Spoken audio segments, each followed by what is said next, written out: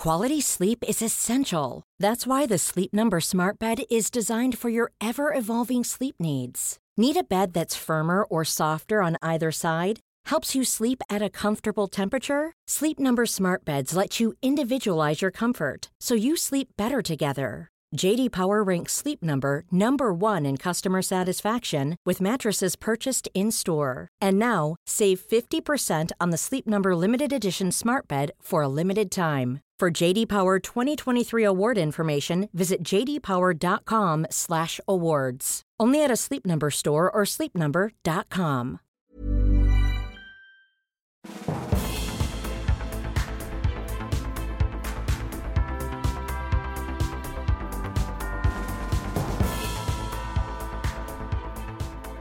Hello and welcome to the Political Party. Today's guest is Stephen Noon, former chief strategist to the Yes campaign in the 2014 Scottish independence referendum. And since then, oh boy, what a life he's led. Many years training to be a Jesuit priest, and now he's in academia at Edinburgh University. Now, this isn't just about his experiences of running a referendum campaign or helping run a referendum campaign and strategizing on the Yes side, the Scottish independence side of that referendum campaign, but also why he felt he had to go and do something arguably completely different, arguably maybe not, but also his ideas for the future. Now, this isn't just a reflection on the recent Supreme Court ruling or the First Minister's promise to hold the next election as a de facto referendum, although you may not be surprised to hear if you're familiar with Stephen's work and his interviews. And he gave a brilliant interview to the Times in August. So do find, in fact, I'll put a link to it.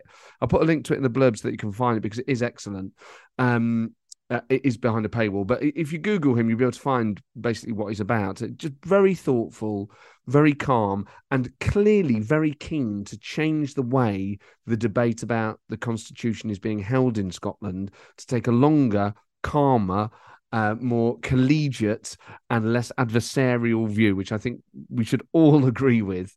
So it won't surprise you to hear that he disagrees with the idea, for instance, of holding the next general election as a de facto referendum. But there's way more detail in it than that. And also, it's just a lovely, thoughtful interview with a really thoughtful person who has been at the centre of something, then not been, and reflected on it and really done years of thinking. And that really shows in this.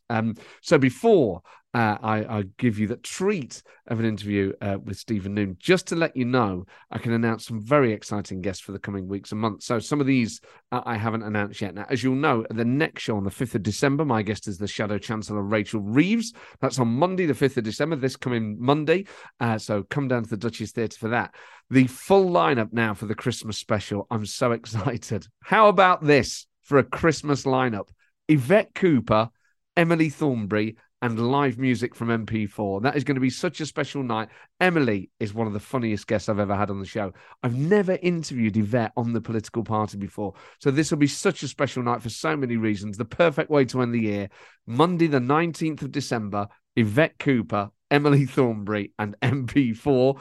Then in the new year, the first show back on the 23rd of January is Emily Maitlis and John Sopel. And I can reveal that on the 20th of February, my guest will be the leader of the opposition, the bookies' favourite to be our next Prime Minister, Keir Starmer, is back on the show on Monday, the 20th of February. And on Monday, the 6th of March, my guest is Eddie Izzard. Loads more guests to be announced for next year. Some huge names that I can almost confirm. Follow me on Twitter for those at Matt Ford. But without further ado, this phenomenal, this is such a pleasure to talk to someone who's really considered and has really thought through how things should be done. And it's just more than anything, he has his own view, obviously, as we all do, but his desire, his keenness to just calm things down, I found deeply inspiring. This is Stephen Noon.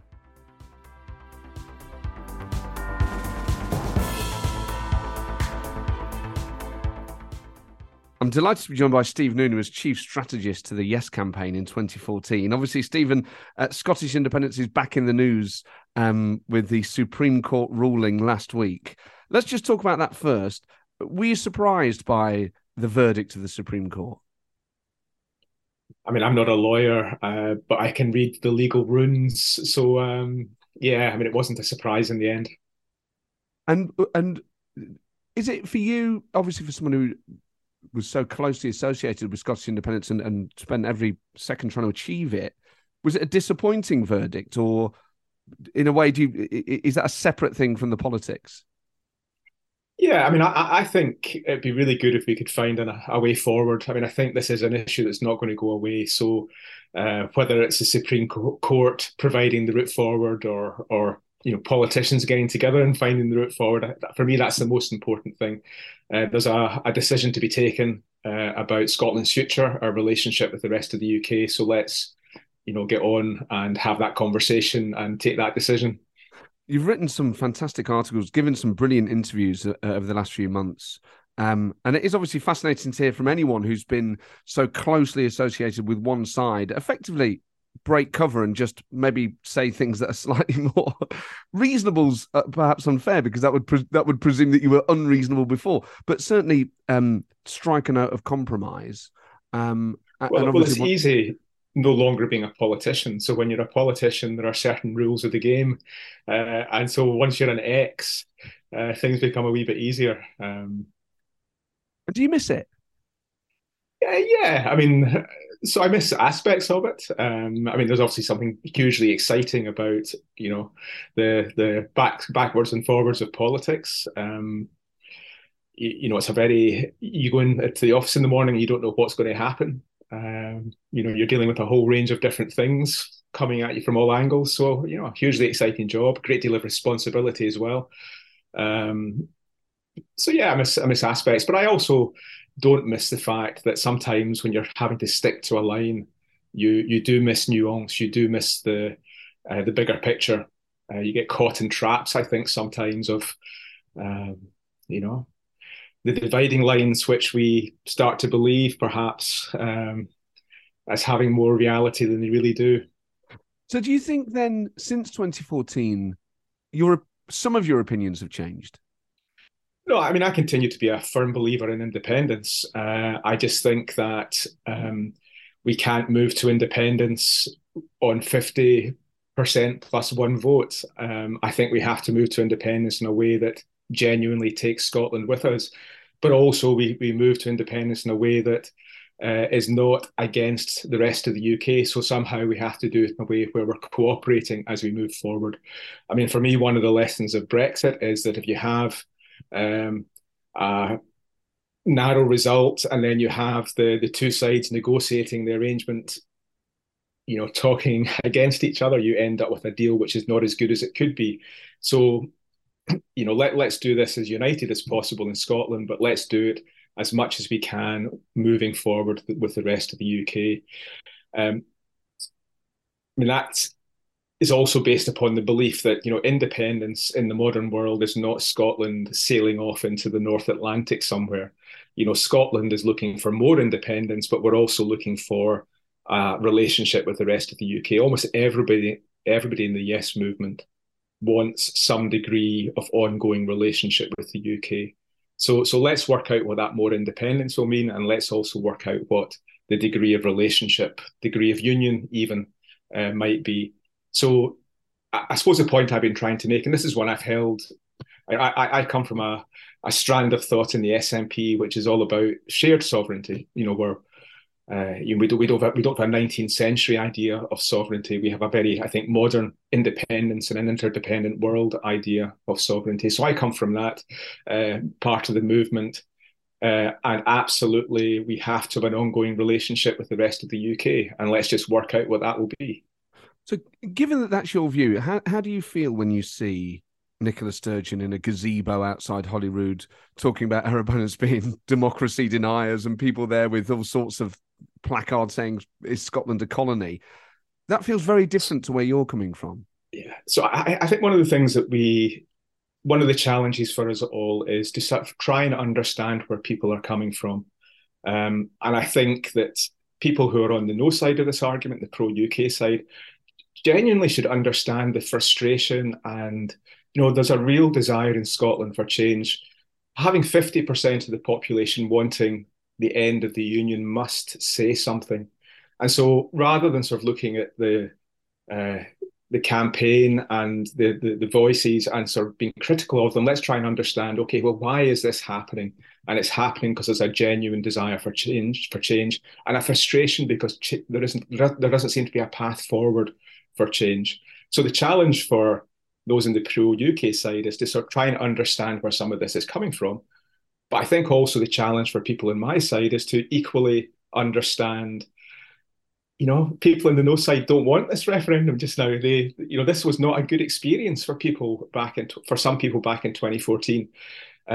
Scotland becoming independent is not good news for England. I mean, it's going to create all sorts of difficulties. So we have to also understand that while we have rights and while the democratic argument is a powerful one, we don't just hold these rights on our own. And so we have to sort of find a way of understanding also where the other side are coming from. And as a strategist, do you think phrases like, is Scotland a colony, are helpful, or are they... I mean, it feels to me like even though, people will listen to this and they'll be yes, no, they'll be leave, remain, they'll be neither. I think most people in life are reasonable. And you've probably got more in common with people on the other side of the constitutional debate who would rather have a respectful debate than perhaps people on your own side of the yes-no who perhaps say things like that. Yeah. So, I mean, two things. One is politics is partly theatre. So there's a certain performative element to this, and that's not to sort of justify some of the language that's being used, but I think we shouldn't get too worried sometimes about, the language used on either side. And the second point is, well, what's this language actually saying? What's it actually telling us? And it's telling us we've come to a point of stuckness. That's not a very good word, but I think it captures it. We've got a reality whereby 50% of people in Scotland are looking for significant change up to leaving the country, up to leaving the UK. And we have to find a way of dealing with this. For me, it's as simple as that. And how do you feel about the change then of treating the next election as a de facto referendum? Do you think that's a good move?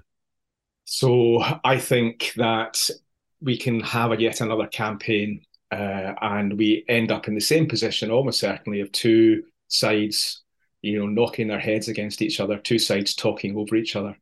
I think there has to be, at some point, an electoral decision, whether that's through an election or a referendum. But before that, I think there's a process to go through. And I'd much rather we went through a process of actually talking to each other before we get to the point of electoral decision. So my reference point for this is back to the 1990s. Listeners elsewhere in the UK might not remember this, but in Scotland, we went through a process of a thing called the Claim of Right, which was our sovereign right to decide, which was signed by Labour, Lib Dems, Civic Scotland. We then had a constitutional convention where people from across this political spectrum gathered and worked out what they wanted, what we wanted as a country. And after that, at the end of that process, we then had a referendum, and the referendum essentially confirmed what the people of Scotland had already expressed as their will. So I think my favourite option would be to try and create a path which identifies, once again, the settled will of the people of Scotland. And once we have that 60%, 65%, 55%, whatever it is supporting this option, we then have the referendum and we move forward at that point. I just think that's a much, much better way of doing this. So again, the difference for me is between campaign winning, and you can win a campaign 50.1% and you can sort of push ahead to independence, or you can actually also nation build. And nation build is not just about institutions, it's also about creating a sense of all of us, as many of us as possible, moving forward together. And I actually want to make this a nation building process. I mean, this is all completely reasonable, sensible stuff. In theory, in practice, it would be being enacted in a Scotland that does feel very divided. I mean, obviously, the UK feels divided over Brexit and a whole number of things. These things aren't just affecting Scotland, but Scotland has that unique extra layer of the independence debate. I mean, it would be very hard to see in the short or medium term how you could get to a point where effectively the people who want to stay in the union would ever feel comfortable with independence. I mean, people on both sides seem so entrenched that how do you ever move forward with a significant part of the population not feeling effectively deeply offended that they've been put through this for so long? So again, I think there are two elements to this, one of which is, again, reflecting back in the 90s, it required Civic Scotland to sort of bring the politicians into a space where they were talking about. So the Constitutional Convention was first established by, I think it was a former civil servant, some senior academics, some people involved in the public sector, senior levels in the public sector, STUC, the Church of Scotland's Church of Nation Committee. I mean, a whole range of sort of Civic Scotland voices said to the politicians, look, come in behind this. We want to do this in a particular way. So I think there's a role, again, for those in Civic Scotland at the moment to say to the politicians, look, we want a different way forward. And I think that is possible to bring the politicians into this fold. It's not easy, but it's possible. The second thing I would say is when you enter a process, you have to be willing to enter it on the basis that it's not just going to deliver your view. So we, as Yes supporters, have to be willing to not quite get what we want. But equally, those who are, pro-UK might have to give a little bit more than they are currently willing. I mean, that's what, compromise means. And again, I think back to Labour. I mean, Labour, they made a very big compromise back in the 90s. They agreed to proportional representation for the Scottish Parliament. And that was, putting the national interest before the party interest. It meant that Labour did not have the dominant position in Scottish politics that they might have expected or they were used to. So there is something about putting the national interest before the party political interest, and we can look, thumbs up, congratulations to Labour for doing that before. And I think, I would hope that all the parties would be able to do it now. So as a Yes supporter, I want independence. I wish I could click my fingers and independence would happen tomorrow, but, that's not going to happen. So we have to find a way forward where we can deliver it in as constructive and unifying a way as possible. And that might mean for me not getting it in 5 years' time, but maybe beginning a process which in 10, 15, 20, 25 years' time will take us to, independence. And when I say independence, it means independence in an interdependent world. So an independence where we have an ongoing relationship with the UK, we have a relationship with the EU, and we find some sort of balance between, as I said, more independence and ongoing relationship.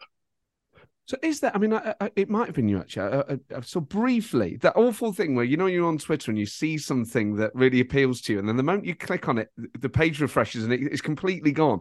But I saw someone saying, it might have been you, about using Ireland as, and obviously Ireland is a very, very, very different context. But the idea, effectively what the Good Friday Agreement did, which was allow people who wanted to feel British and people feel Irish to feel Irish. Is there a way to do that? I mean, in a way, some people listening might say, don't we already have that? Doesn't Scotland already have that as a level of autonomy? There are things that we do together. There are things that are fully devolved. There are things that Scotland can do on its own. Aren't we already in the middle of the process that you describe? Yeah, I think we've begun the process. So I have in my mind sort of a 1 to 10 scale about these things, with 1 being, Scotland essentially a fully incorporated, a county of England, that sort of incorporation, no different from Sussex or whatever, or Scotland being 10 in the scale, which is like floating off in the North Atlantic somewhere completely separate. And I think with the Scottish Parliament when it was first set up was probably 4 in the scale. I think we're probably currently 5 in the scale after the things which happened after the 2014 referendum. I think the Gordon Brown proposals might take us to 6 on the scale. So, you're just over the point probably of a wee bit more towards independence. But yeah, what is independence? So again, I would say independence in Europe, which was the SNP policy for many years, where we were, cooperating with people across a whole range of policies. Sharing sovereignty at that level is probably 8 in the scale. So you're somewhere like 6 on the scale with the Gordon Brown proposals, 8 on the scale, with the SNP proposals, and that's not a huge difference. But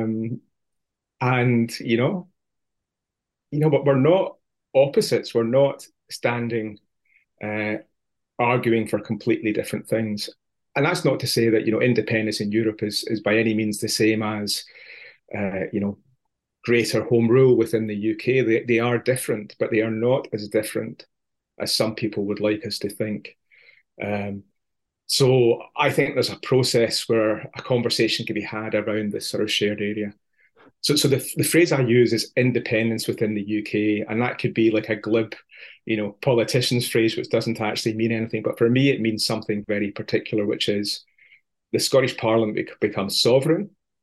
It chooses to share that sovereignty with the UK, and you introduce some sort of mechanism whereby the Scottish Parliament over time can draw down additional powers. And you do that perhaps after a process of civic assembly, citizens' assembly conversation in Scotland, where you decide, well, what are the powers we need, the extra powers we need? But you also go through a process with the UK. We can't do this unilaterally. So there's a thing at the moment called the Sewell Convention, which allows the Scottish Parliament to consent for Westminster to legislate in areas touching in Scotland. You could have a reverse Sewell, where if the Scottish Parliament wishes to take on extra powers, there's a process of consent and agreement with the rest of the UK. There are ways of doing this. So can we find different spaces to move this debate into? And I think absolutely we can. Sharing sovereignty is not an impossible place to get to.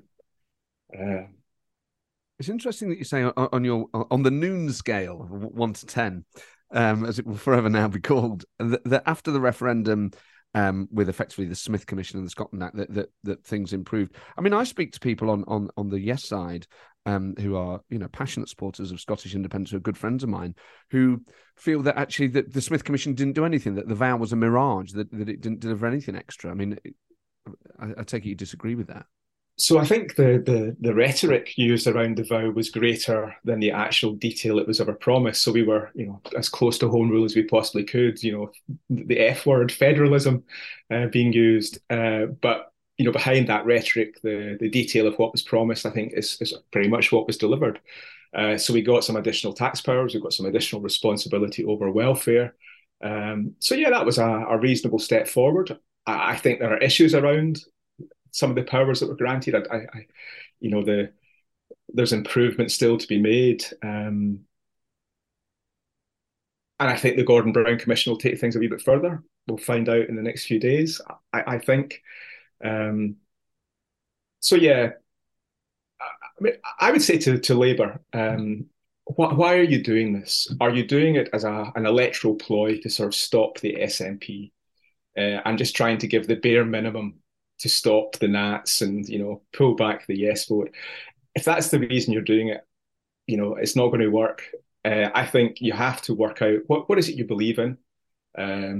Offer a package which is based upon your values as a Labour Party, believers in the union, and take it from there. So I am hopeful that the Gordon Brown Commission will produce something interesting, but I think it probably will not. I think many people in Scotland will want it to go a wee bit further. You mentioned federalism there. It's something that Keir Starmer had said a few years before he became leader, and you talk about Gordon Brown. You seem quite positive about Gordon Brown and the role he might play in this. Yeah, I mean, compared with what we've got with the Tories, I mean, it's not much of a... So, yeah, I mean, I think, Labour has been a big part of moving Scotland forward. We've got to be grateful for the things the Labour Party have done in terms of giving us devolution, but also some of the sacrifices Labour made around the electoral system in particular. And I think we in the Yes movement also have to recognise, Labour lost out more than anybody after the 2014 referendum. It's a very painful experience for them. And again, they believe they were acting in the national interest. They feel as though they put the national interest before the party interest. So I think we have to respect that. I think we have to try and understand it. And also, I mean, many people in the SNP, if we were living in England, would be members of the Labour Party. We're different parties, obviously, but there's a great deal of potential affection, dare I say it.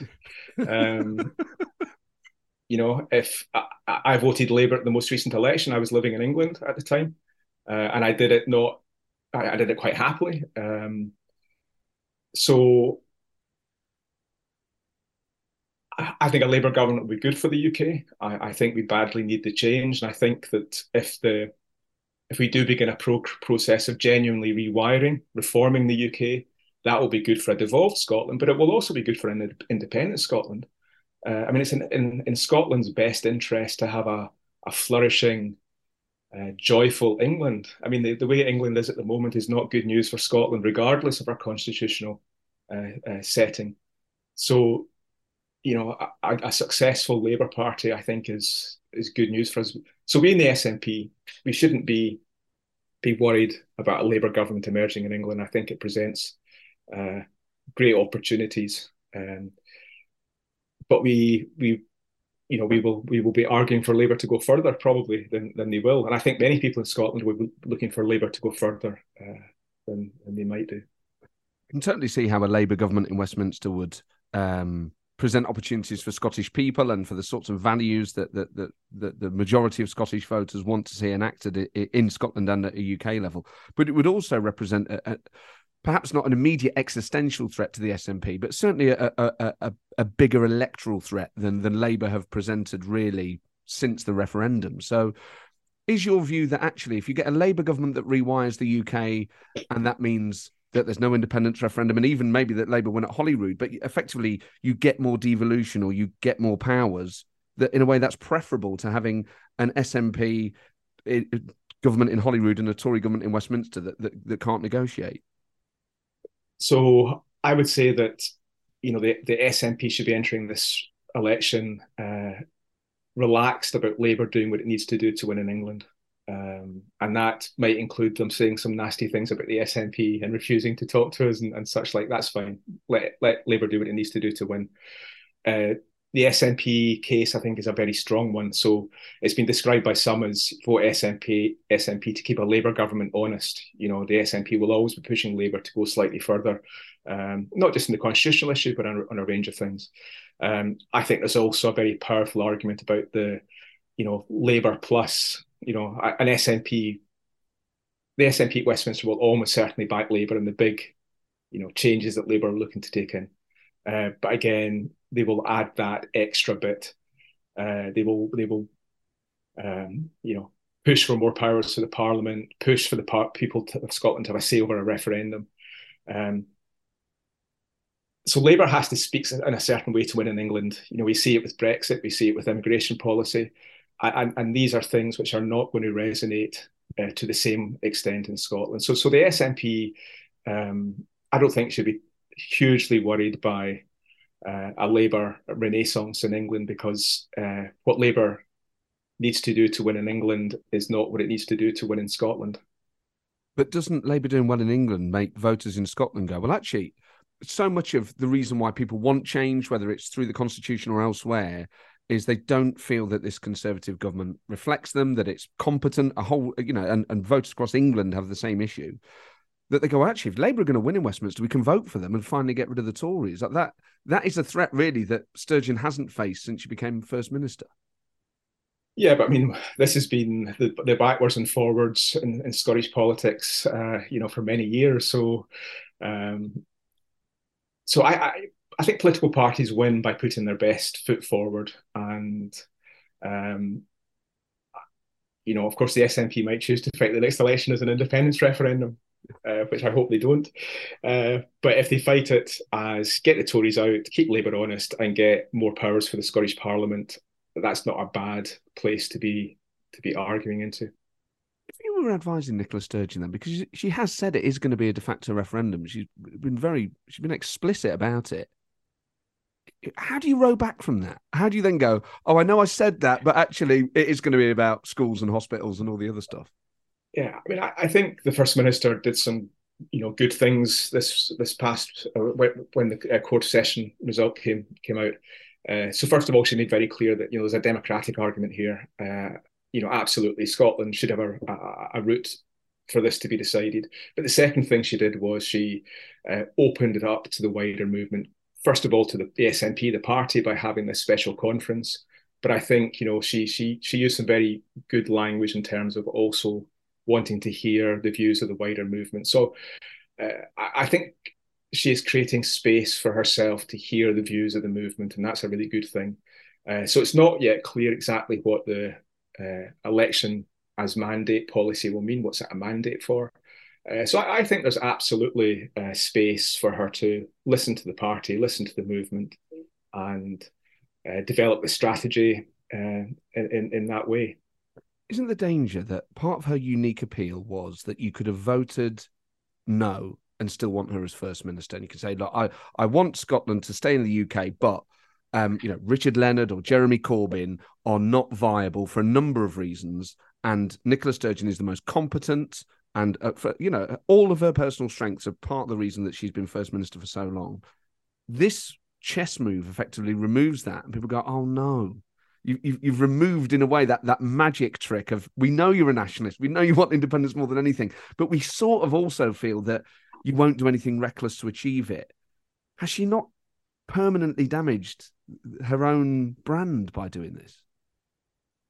So I remember when the referendum policy came in, and it was a time where, support for independence and support for the SNP were not necessarily the two things. So we brought in the policy of offering a referendum so people could vote for us in a Scottish election, and it wasn't about, at that stage, voting for independence.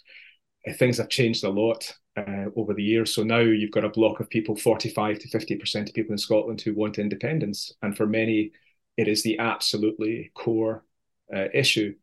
And so these people, yes supporters, will vote for the SNP and for the Greens. And so you've got a block of 45 to 50% of people voting for two parties. And on the other side, you've got a block of, 45 to 50% of people voting for three parties. So the circumstances have changed, is what I would say.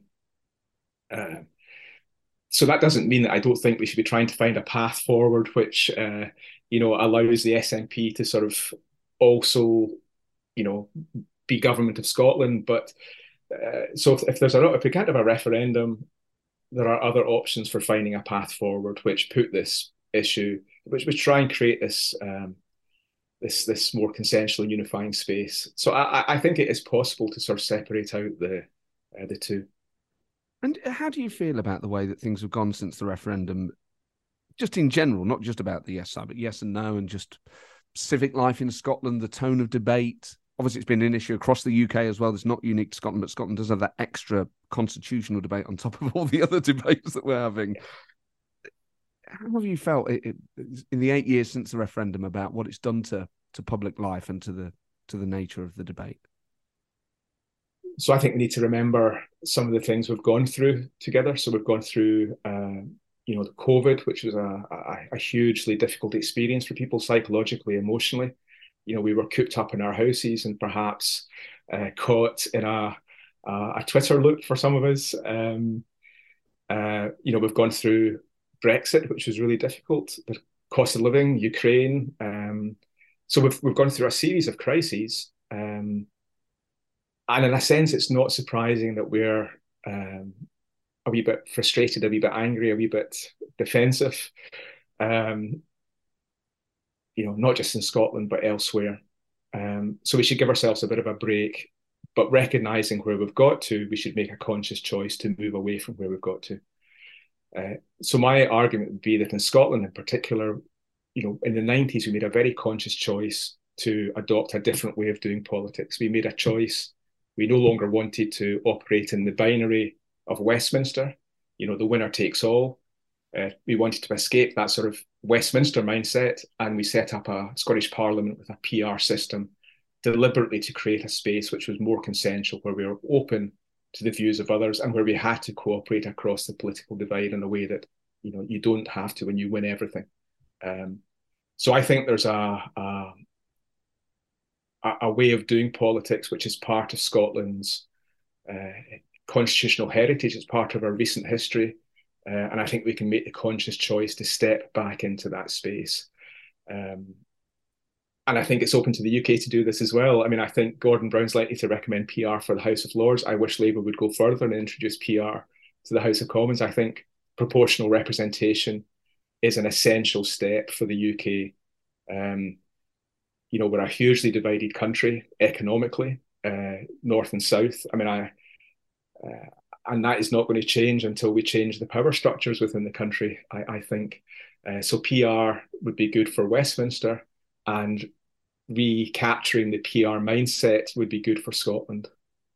Is this an insane thing? If you're talking about independence in, say, 20, 25 years or however long, is the SNP necessarily the best party to take this cause forward? Now, I know that Alba or Alapari, I'm never entirely sure how to pronounce it, depending on which activists I talk to, but Alex Salmond's new party, effectively, obviously the sort of star of the independence movement until a few years ago, or even not that. Is there a sense that actually the SNP have taken this as admirably and as far and as competently as they possibly could, but actually there might be something about the SNP that itself, its brand, maybe even the individuals that now can't be the people to carry this forward, or is that just madness? I mean, the SNP, wins elections. I mean, it's currently got a majority along with the Greens in the Scottish Parliament. 45+% of the vote. So the SNP is obviously doing something right. The First Minister is obviously doing something right. So the SNP is at its best when it is the coalition. I mean, the SNP has been a coalition of different views, some closer to mine, which is about the old gradualists, as we were called. So there's a decentralist, more gradualist strand to the SNP, which I think is maybe a little bit quieter at the moment, but would definitely strengthen the movement if it was a little bit more to the fore, I think. So the challenge for the Yes movement as a whole and for the SNP is about reaching out beyond our current 50%. We need to get to 55, 60%, and that means being open to people who aren't quite with us yet. It's people who are pro-autonomy for Scotland, but they're also pro a relationship with the UK. And what I would say to my former colleagues is that we are not a million miles away from some of these people. But in order to reach out to them, we can't just stand firmly on, my rights and my beliefs. We have to, move forward with maybe humility might be a good word to throw in here. So the SNP absolutely has done a fantastic job. I mean, I'm a member of the SNP, but we're now at a stage where I think we need to be looking beyond our boundaries and looking beyond our boundaries to the centre, to those who are not quite with us at this stage, but, as I said, are not a million miles away from us. And what's the best way to reach those people, do you think?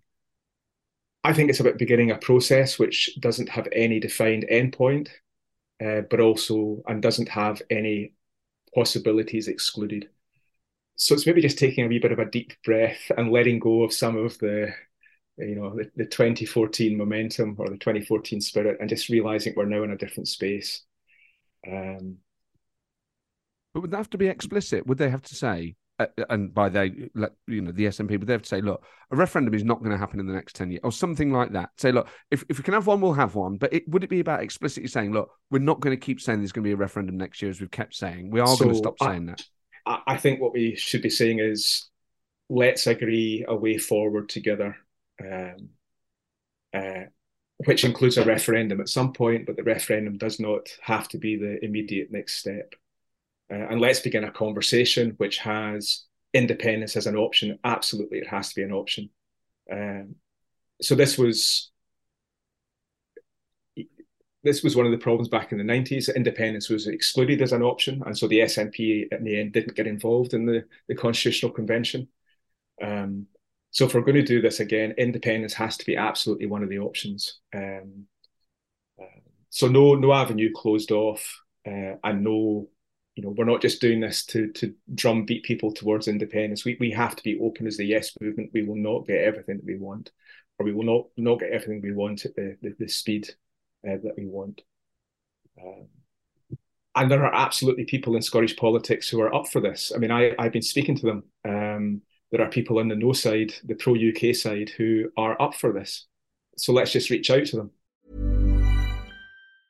Quality sleep is essential. That's why the Sleep Number Smart Bed is designed for your ever-evolving sleep needs. Need a bed that's firmer or softer on either side? Helps you sleep at a comfortable temperature? Sleep Number Smart Beds let you individualize your comfort so you sleep better together. J.D. Power ranks Sleep Number number 1 in customer satisfaction with mattresses purchased in-store. And now, save 50% on the Sleep Number Limited Edition Smart Bed for a limited time. For J.D. Power 2023 award information, visit jdpower.com/awards. Only at a Sleep Number store or sleepnumber.com.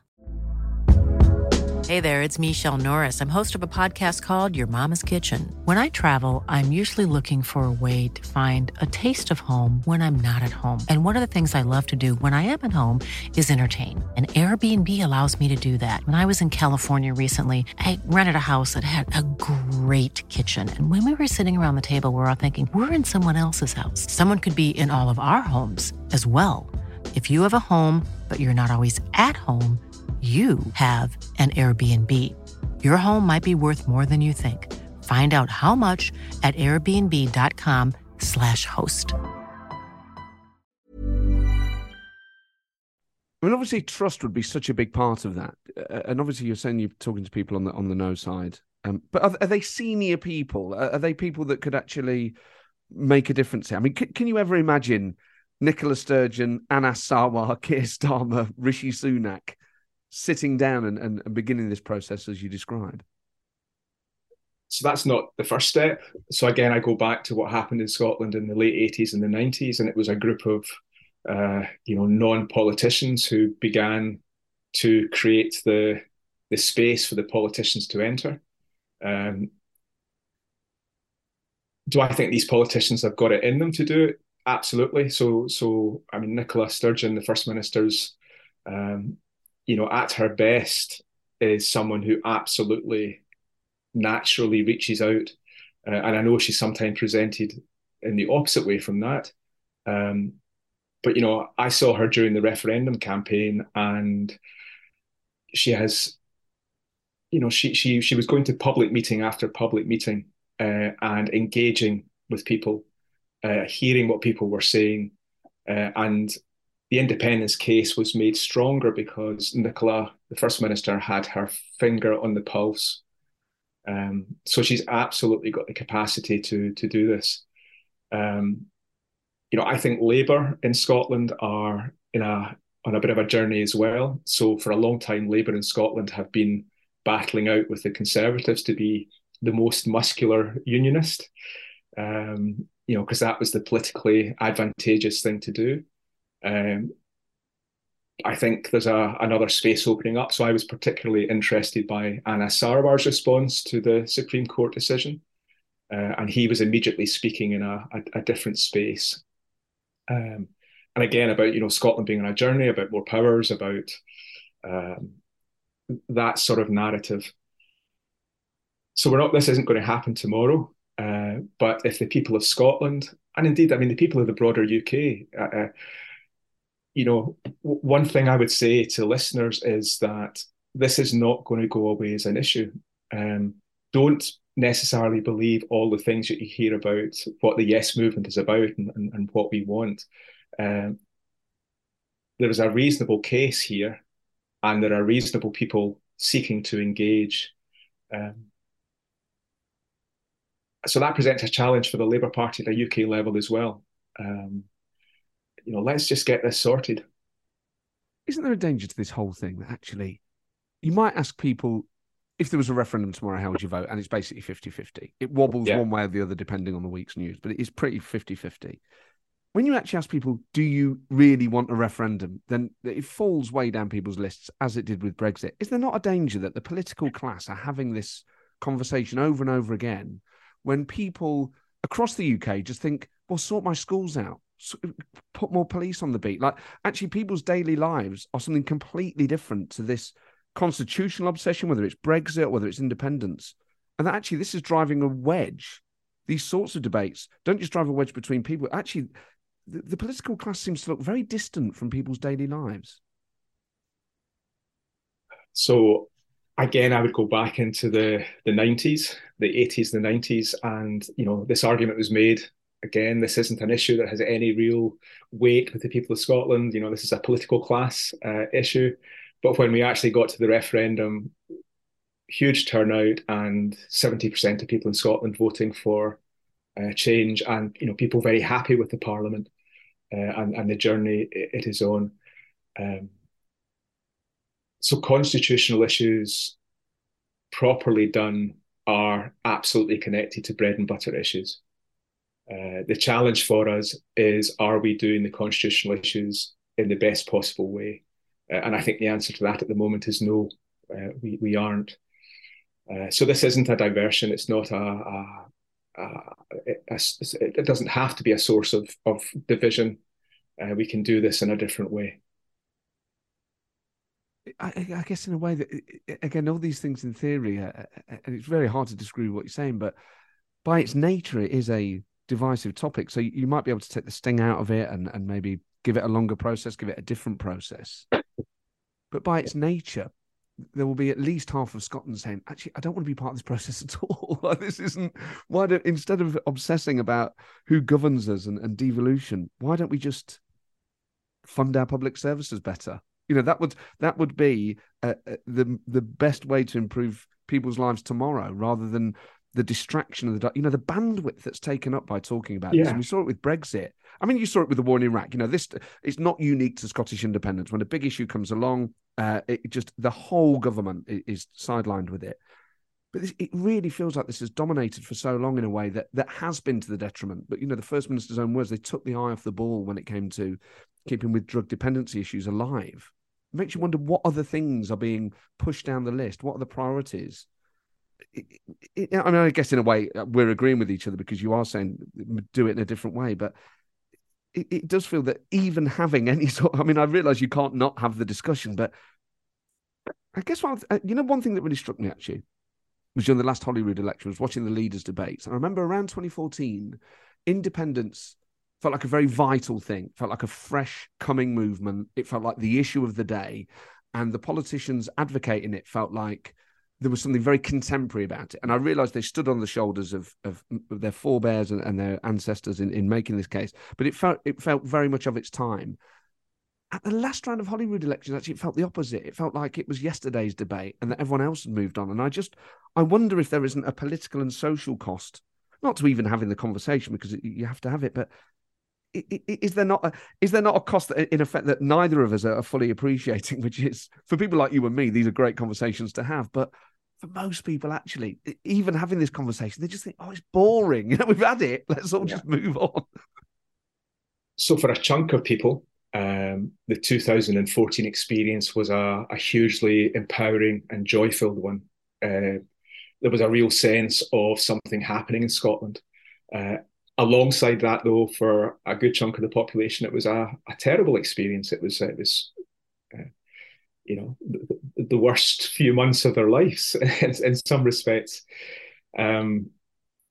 Absolutely. So for some people, this is a core belief in something they really want, and for others, it's a terrible nightmare, and they wish it would all just go away. I came back from Canada after being away for 4 years, and I was really struck by the extent to which some of the sort of joy and energy has gone out of the movement. And part of that is because we've gone through some really hideous situations, COVID, et cetera. So part of where I'm coming from is I'd love us to create a space where we can go back once again to having a conversation about the vision we have for Scotland's future. That's what empowered so many people back in 2014. I'm conscious you can't do it if the conversation is simply about independence, because half the population will not want to join. So that's why I would like us to have a conversation which has independence as part of it, but also has the possibility that this is not going to take us to independence. So let's have a conversation about the sort of Scotland we would like to see in 20, 30 years' time. And I say that because when I speak to people who are currently no voters, their vision of Scotland in 20, 30 years' time is of Scotland with greater autonomy, but also a Scotland with a closer relationship with the EU and a slightly looser relationship with the rest of the UK.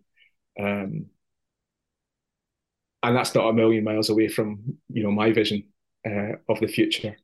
So can we have this conversation in a space where we begin to capture again some of the energy of 2014, but do it in a way that it's not threatening to those who weren't able to participate in the 2014. So I hope that what's happened over these last few days, these last few weeks, is a full stop basically on the referendum campaign, the 2014 period.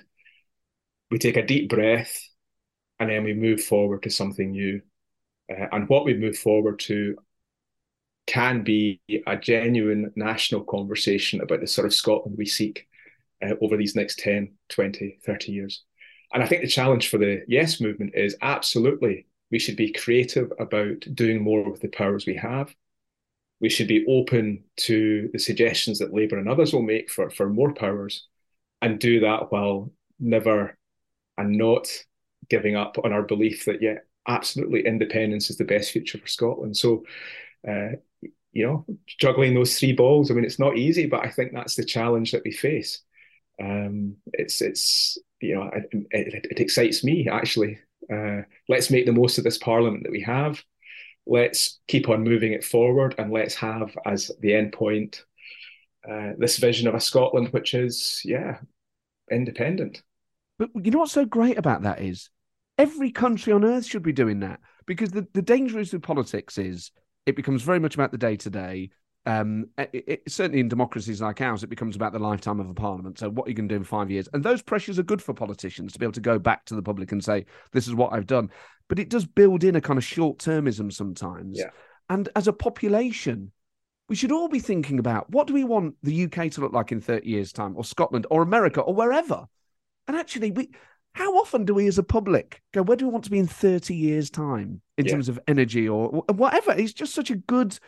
even out of the independence debate, it's just such a positive filter to put on politics and to create that space for the world, for the environment or whatever. It's just such a good way to just make us think more long term anyway. And that is inherently a positive thing.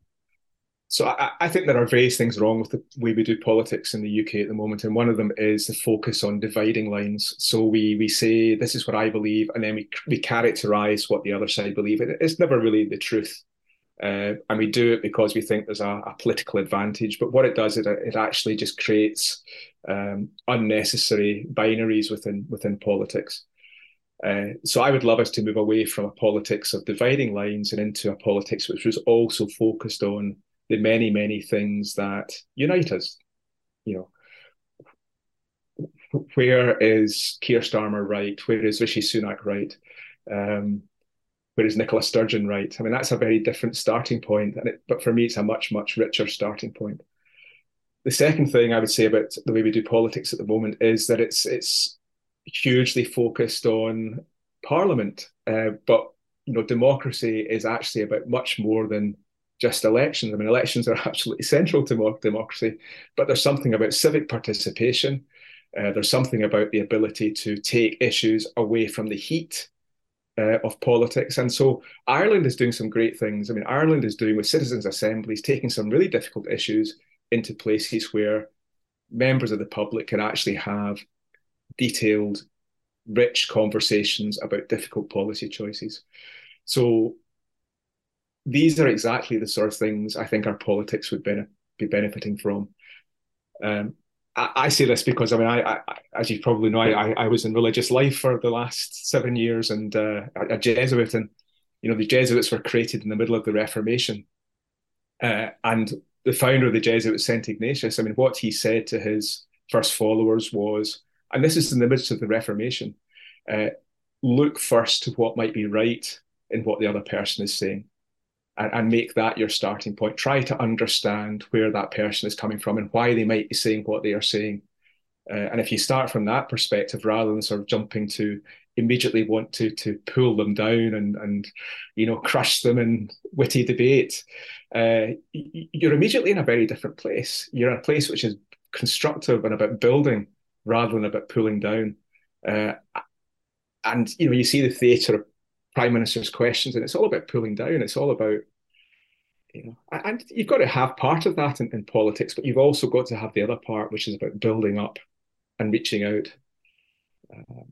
So you become a Jesuit priest after the 2014 referendum. Do you think you would have always eventually done that, or that process was hastened by that experience, or was that something that was entirely a product of that need to get out of the heat of politics? So I never became a priest. I mean, I sort of left before ordination.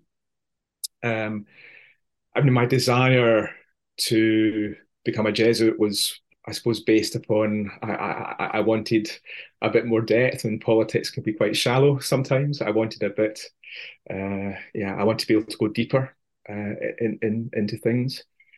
And I'm really, really grateful for having had the opportunity over these last 7 years to take a step back from the world. Absolutely. To do philosophy, to do theology, psychology, pastoral ministry, all these sort of things, which have given me a very different perspective.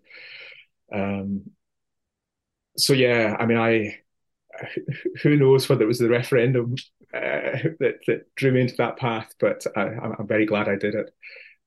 But you always had faith? Yeah, absolutely. So yeah, I mean, I've been a Catholic all my life.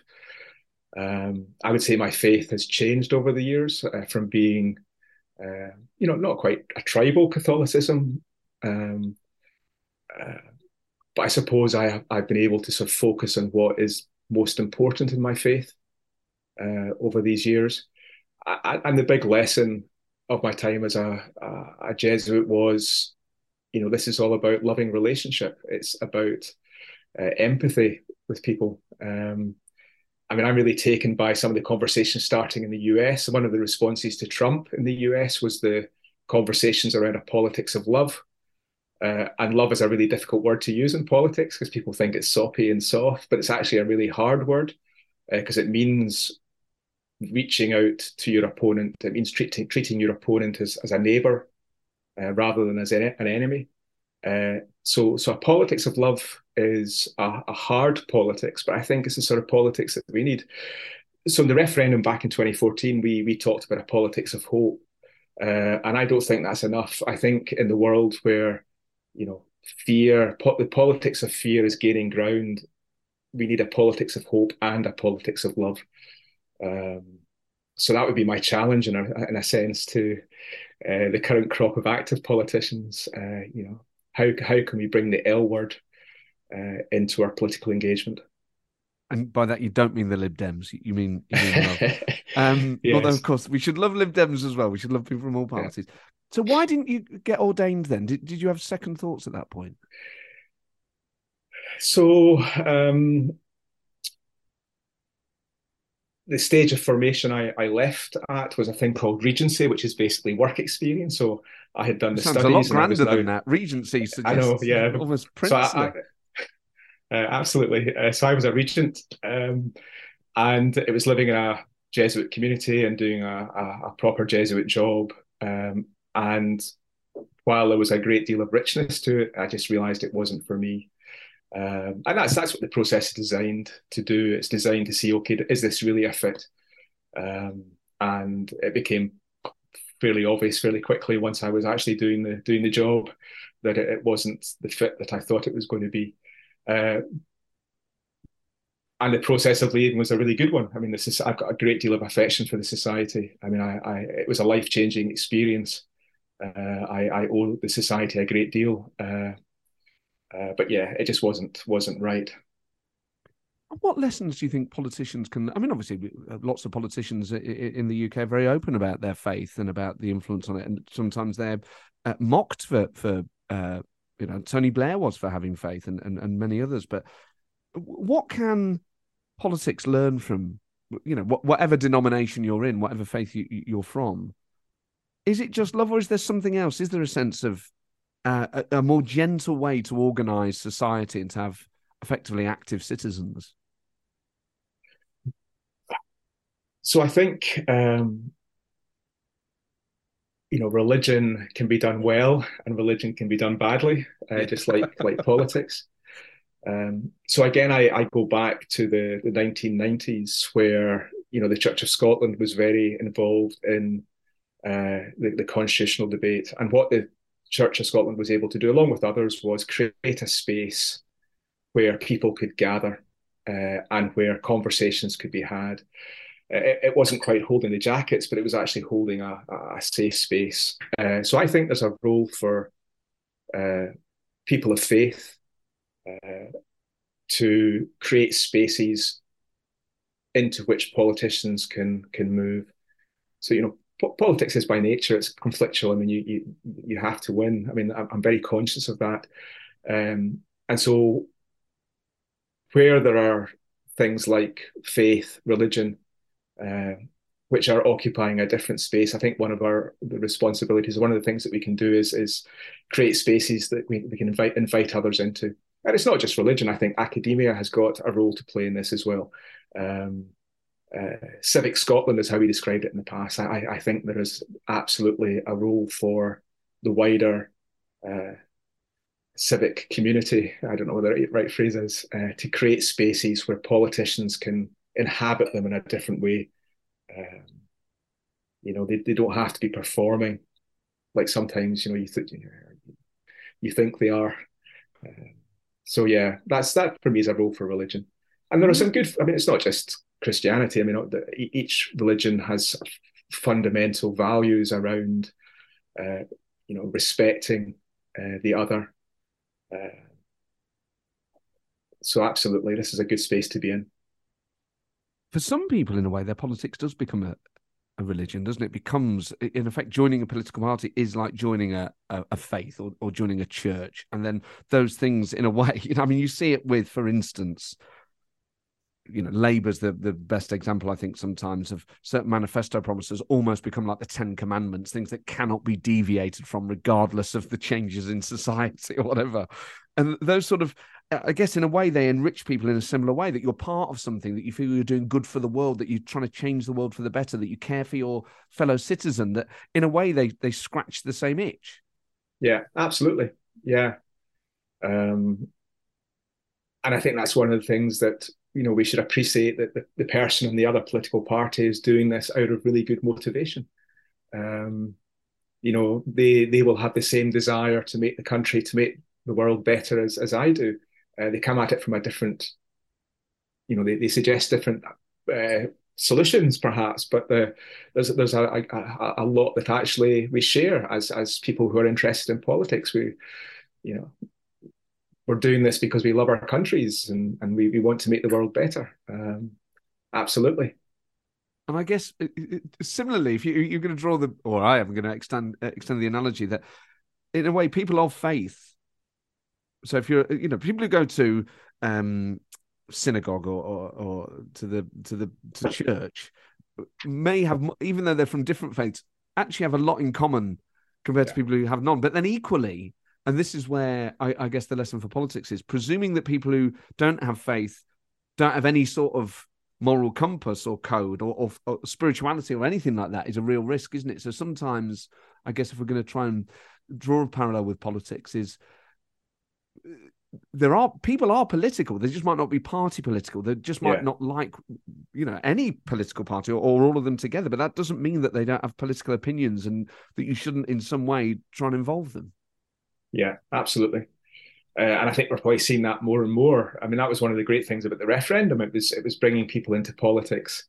This is on the yes side. So people were being brought into politics and activism who had felt disenfranchised for many, many years, you know, hadn't voted for many, many years, but they were becoming involved in local groups and they were having conversations with friends and family, and they were thinking about these issues. And it spawned a whole, you know, range of different sort of activisms in Scotland for a period of time. Yeah, I mean, I think people have got a deep desire to make the place they live as good as it possibly can be, and that's reflected sometimes in politics. It's reflected a great deal in religion. I mean, I think of the work that volunteers in the churches do around things like food banks and you know, support for a whole range of different projects. There's a real sort of depth and richness of civic engagement, which comes from politics in one way, but also from faith in another way. Yeah. You've led a fascinating life, and you're still so young. You're chief strategist to the Yes campaign, then almost a Jesuit priest, and now you're in academia. I always think people in politics, you never fully get rid of it. There's always a part of you that wants to go back. Now, maybe that's wrong, but can you see yourself working in politics again, maybe in the medium term? So in lots of ways, I am doing politics. I mean, I'm just doing it from a different space, and I'm very conscious that as somebody who's not active in the political world, as we understand it, I have a freedom to say things that I wouldn't be able to say publicly otherwise. So I think there's dare I use the phrase, I've got the best of both worlds. I've got the ability to, engage in the political conversation, but also able to do it expressing my view about how this thing should be done. And I'm very conscious that, I'm one voice among many. What I say might not necessarily be true or correct, but hopefully what it will do is raise questions. It might provoke better answers than the ones that I'm offering.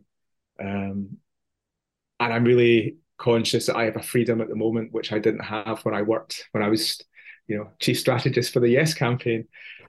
So you have a level of independence. Absolutely, which I'm enjoying. This has been so good. Thank you so much for coming on, giving me so much of your time. People are going to love listening to this. Thank you.